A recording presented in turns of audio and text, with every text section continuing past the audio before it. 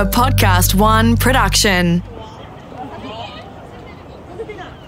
It's the middle of July, and I'm sitting on a park bench on the waterfront in Yokohama, Japan. I've been in Japan for 2 weeks. I'm here writing my next book. I write in the mornings, in the afternoons I get to run around and have fun. And on this particular afternoon, I'm visiting my friend Dave, who's lived in Japan on and off for about a decade. Now, when we're not face-to-face in Japan, we send messages using his favorite app, Line. You might not have heard of Line, but it's big in Japan. Huge. So I've been using Line for a few weeks, and when I catch up with Dave, I see that he's using it to pay for, well, just about everything. Line has another app, Line Pay. It's connected to his bank account. So when Dave gets to the checkout counter, he shows them the screen of his smartphone. It's showing a barcode. They scan that at the counter, and that's it. That's all it takes to make a payment. It's quick, it's efficient, it's cashless. And that's a big deal in Japan because you see, the Japanese, they don't particularly like credit cards. It wasn't very long ago that no Japanese had credit cards. They were considered, well, almost disgraceful. That's changed a bit, but Japan is still very much a cash culture. In the 2 weeks I traveled across Japan, I only used my credit card twice. For everything else, I paid cash, and that meant constant visits to ATMs to get more cash. It would have been great to have something like Line Pay when I was visiting, and so Dave said to me, why don't you see if you can sign up for Line Pay? So I looked through the Line app, and sure enough, there's Line Pay, and I signed up for it. It wanted a bank card, so I used my Australian credit card, and that all went fine, and I had Line Pay. Great. Dave says, okay, let me use Line Pay to send you 100 yen. That's about $1.50. And he punched in the amount, and he scanned the barcode that Line Pay had given me for my account, and the app said no. Nope. And I pretty much knew why, but I didn't say anything, not yet. I wanted to run another test. So we went to a local store, and I tried to use Line Pay at the checkout. And I couldn't, because, the app said, my credit card wasn't Japanese. And that's when I knew why. Even though I'd gotten all of it set up just fine, I knew why Line Pay wouldn't work for me in Japan.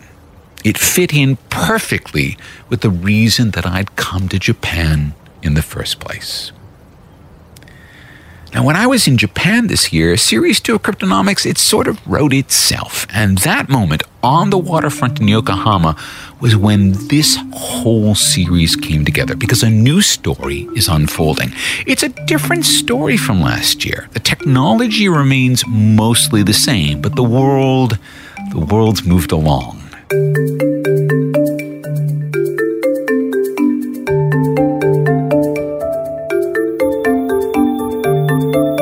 Hello, I'm Mark Pesce, and welcome to Episode 2 of Series 2 of Cryptonomics, a show dedicated to exploring and explaining the way cryptocurrencies and the technology underneath them, the blockchain, are transforming our entire world. Along the way, we've learned what makes it all tick, how people are using this technology to do amazing things, and what it all means for the future of money, finance, investing, and the economy. We've spoken to folks who have built successful businesses using the blockchain, some of whom have even created their own successful cryptocurrencies. We've learned how things work, why they work, and when they don't. In Series 1, we covered enough of the basics to help you make your own investment decisions. You have all the tools you need to investigate any cryptocurrency. Is it real? Is it wise? Is it a good investment? You learned the questions you'd need to ask and the sorts of answers you'd want to receive. For cryptocurrencies, they're only the tip of the iceberg. The whole field of blockchain is just over a decade old, and it's already working its way into the core of some very established businesses, including banking. It's being used as the foundation for some entirely new ones. And over the next billion seconds, the entire world of economics, everything that's touched by money, all of it's going to be changed by this new technology. And that's why we called this series Cryptonomics. So when you look beyond the ripples produced by the rise and fall and the rise again in the price of Bitcoin, you can see that there's another wave, a tsunami of change rolling over banks, retailers, even nations. Now, there's a lot of hype surrounding cryptocurrency. Some of that hype is justified. It's a new way of doing business. It's already forcing governments and regulators to make way for it. In a moment, we'll take a look at one of those regulators, one that touches every government on Earth, and yet you've probably never heard of them. That day in Yokohama, as my friend Dave tried to send me 100 Japanese yen via line pay, we hit a wall. And it wasn't a technology wall. I mean, the app could have sent the money easily from his account to my account. But his account and his bank, they live in Japan, and my account and my bank, they live in Australia. So that means even though we were sitting about 20 centimeters apart at the time, it means that the funds would have to move across a national border. And that's something that we're very careful about these days. These days, well, that's the 18 years since that horrible September morning when those two jets crashed into the Twin Towers of the World Trade Center, 9/11. Out of that tragedy came a lot of forensic analysis about how the terrorists got into the United States and how they got the funding they needed to carry out their attacks. And when all of that was well understood, the nations of the world came to a consensus that it should not be allowed to happen again, that the international monetary system must not be abused to fund terrorism. Now, the responsibility for ensuring that it never happened again devolved onto a little-known organization, the Financial Action Task Force, or FATF. Okay, the FATF's been around for about 25, 30 years. It's called the Financial Action Task Force. It's not actually a task force, it's now a standing body. But what it does is it sets standards for combating money laundering and terrorism financing internationally. That's Roger Wilkins AO, a venerable Australian public servant and, in 2015, the president of the Financial Action Task Force, the FATF. Sitting around the table are the G20 countries. They agree on a set of what are called recommendations. And then all the countries in the world are meant to actually implement those recommendations by passing legislation, setting up institutions, setting up law enforcement bodies, etc.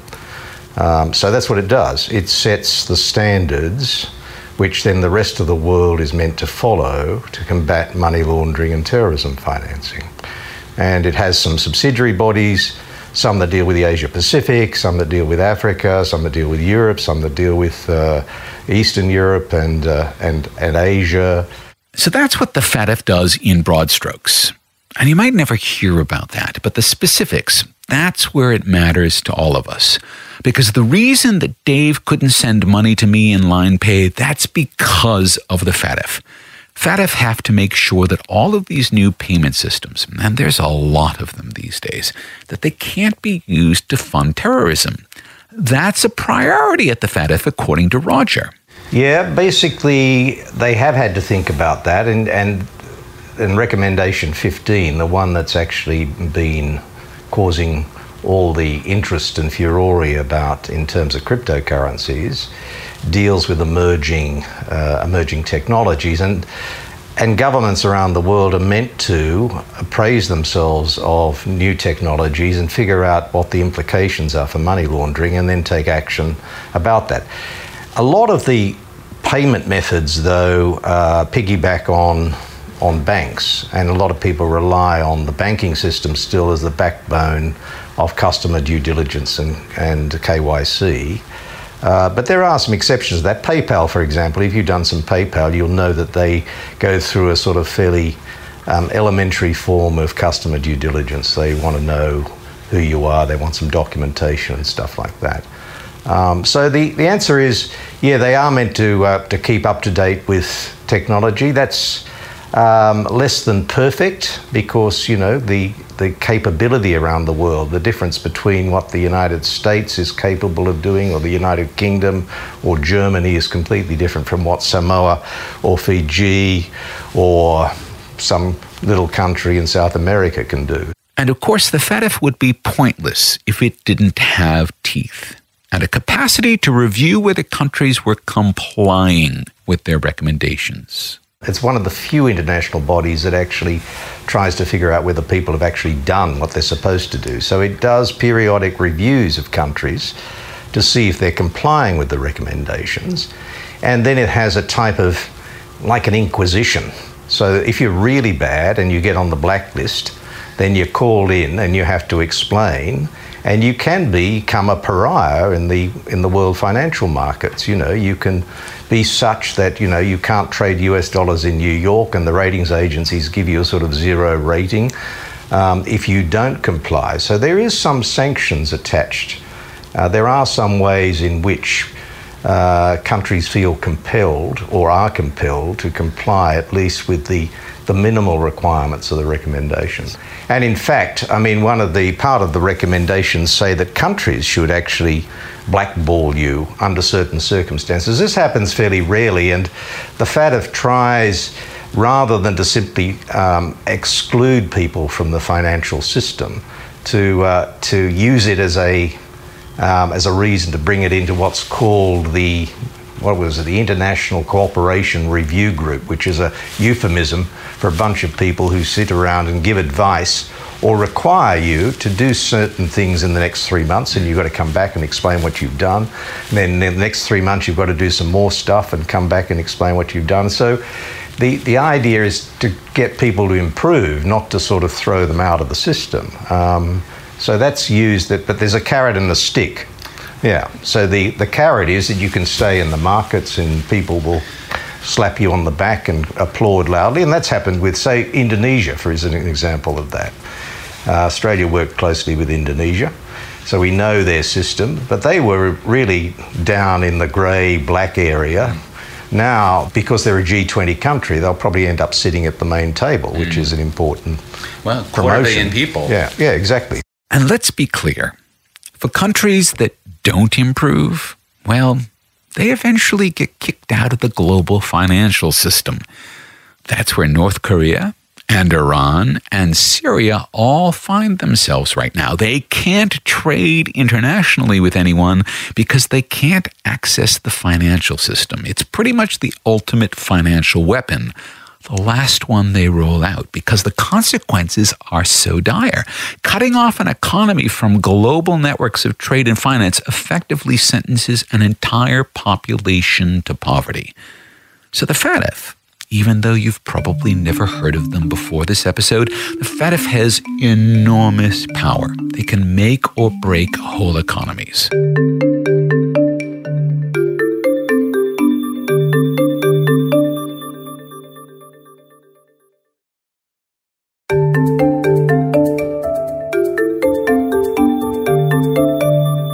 So to bring this back to that park bench in Yokohama, the reason Dave couldn't send me money is because the Japanese regulations, in compliance with the FATF recommendations, they make it effectively impossible to move money out of Japan without quite a bit of paperwork. Dave could have handed me cash, but he can't make an electronic transfer of funds to Australia because that would be a loophole for the financing of international terrorism. And I can't use LinePay connected to my Australian credit card to buy something in a Japanese shop, because that too could be a way to fund and finance terrorism using the international banking system. Those holes, they get closed by the regulators on recommendation of the FATF. And this is a big part of how SWIFT works. Now, you've used SWIFT if you've ever sent funds internationally between bank accounts. This is a big part of how PayPal works. PayPal, designed to facilitate payments online, became a way to facilitate international payments online because eBay sellers and eBay buyers are often in different countries using different currencies. PayPal had to bridge that gap in a way that protects against terrorist financing. So PayPal has to do work to ensure that the sender and the recipients of payments are who they say they are. That's KYC, or Know Your Customer. And they do that in order to prevent money laundering.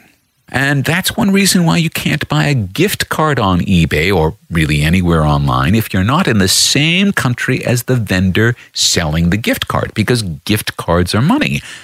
There's a lot of nuance here. There are a lot of rules to observe, and this is a big part of what banking is in the 21st century, making sure these rules are enforced to prevent bad actors from using international finance in a way that makes us all less safe. Okay, So what does this have to do with cryptocurrencies? Well, therein lies a tale. We haven't talked about the dark web on this series. That's because, well, it's really just a little over the top. Yet there are places on the internet where you can buy all sorts of illegal things: drugs, sex, weapons, you name it, even contract killers. And there was a notorious case a few years back of a fellow who went by the pseudonym Dread Pirate Roberts. That's straight out of The Princess Bride. He ran a website known as Silk Road where you could buy, well, practically anything. And the way you paid for those illegal purchases? Well, with Bitcoin, of course. Now, it's never really been a good look for Bitcoin that it's being used to pay for sex, drugs, and murder. Currencies aren't supposed to have a bad boy image. But that in itself wasn't enough to bring the FATF to focus on cryptocurrencies. However, it's tremendously easy to move large amounts of cryptocurrency quickly and invisibly across international borders. And Jerome Powell, chair of the U.S. Federal Reserve, made quite a point of this when he expressed his own concerns about Facebook's new Libra cryptocurrency. Libra raises many serious concerns regarding privacy, money laundering, consumer protection, and financial stability. These are concerns that should be thoroughly and publicly addressed before proceeding. And that's why at the Fed we've set up a working group to focus on this set of issues. We are coordinating with our colleagues in the government in the United States, the regulatory agencies and Treasury. We're coordinating with central banks and governments around the world to look into this. And I'll just add that the process of addressing these concerns, we think, should be a patient and careful one and not a sprint to implementation. Those concerns, they're why the FATF exists. So the FATF decided it was long past time to make some recommendations on how to safely move cryptocurrencies, or virtual assets as they like to call them, across international borders. We've just last week in Orlando, we had our 30th anniversary plenary meeting, and we adopted a new interpretive note to the FATF Recommendation 15, and that sets out in some detail how the virtual assets sector needs to apply anti-money laundering and counter-terrorist financing rules.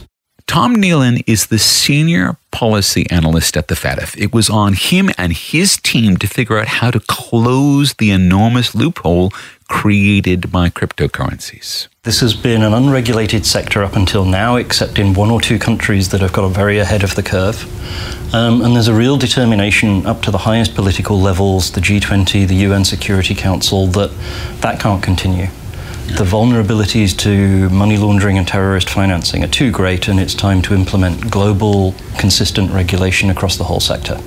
And there's also that a persistent sense that cryptocurrencies are being used, for instance, when there's a cyber attack and people's computers get locked up and all of that. So there's actually been, and the dark web, right? There's also been a lot of just illegal activity that's been associated with cryptocurrency. Did that factor in at all to what the FATF was thinking when it was doing this? I think all of these are factors, but it's particularly the cases where cryptocurrencies have been used for financing terrorism and financing WMD proliferation that are of the most urgent concern. The FATF's recommendations for cryptocurrencies, it's quite a big booklet. We'll post a link to the Cryptonomics website so you can read the booklet for yourself. Well, those recommendations can be distilled into something known as the travel rule.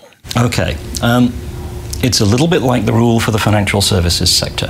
So for wire transfers, when you send money from bank to bank across a border, the sending bank has got to know who you are, its customer, the originator, and it's got to provide that information to the beneficiary bank that's receiving your funds on behalf of its customer, who you're sending the money to. So it's just payment transparency. The reason this exists is partly to provide an audit trail to investigators when they're investigating a crime so they can see where the money went, but primarily it's to enable screening for targeted financial sanctions. The bank needs to know that they're not sending money to a designated terrorist. And unless they know the name of the person who's receiving it, they can't do that. The travel rule is putting the same function in place for the virtual asset sector. The difference is we've got to respect the way virtual assets work. And that's not the same as the traditional financial sector, and we need to work with the industry to find a way of implementing the same function, but in this very different context. That's something where we're looking to industry experts to take the lead. Those industry experts got together in Japan. That's the reason I was in Japan. And in our next episode, we'll learn what happened when all of these folks who have made a matzo dealing in cryptocurrencies learned that the party's over. If you want to learn more about the FATF, or Roger Wilkins, or Tom Nealon, or LinePay, cruise on over to our website at cryptonomics.show. You'll find everything there to go deeper, as deep as you need to learn as much as you want. That's cryptonomics.show. Big thanks to Roger Wilkins and Tom Nealon for coming on our show. Big thanks to Dave Ludwig for showing me how to use LinePay.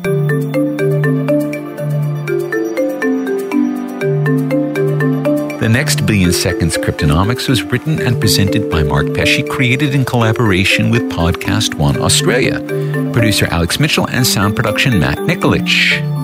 For more episodes, search The Next Billion Seconds, go to podcastoneaustralia.com.au, or download the new Podcast One Australia app.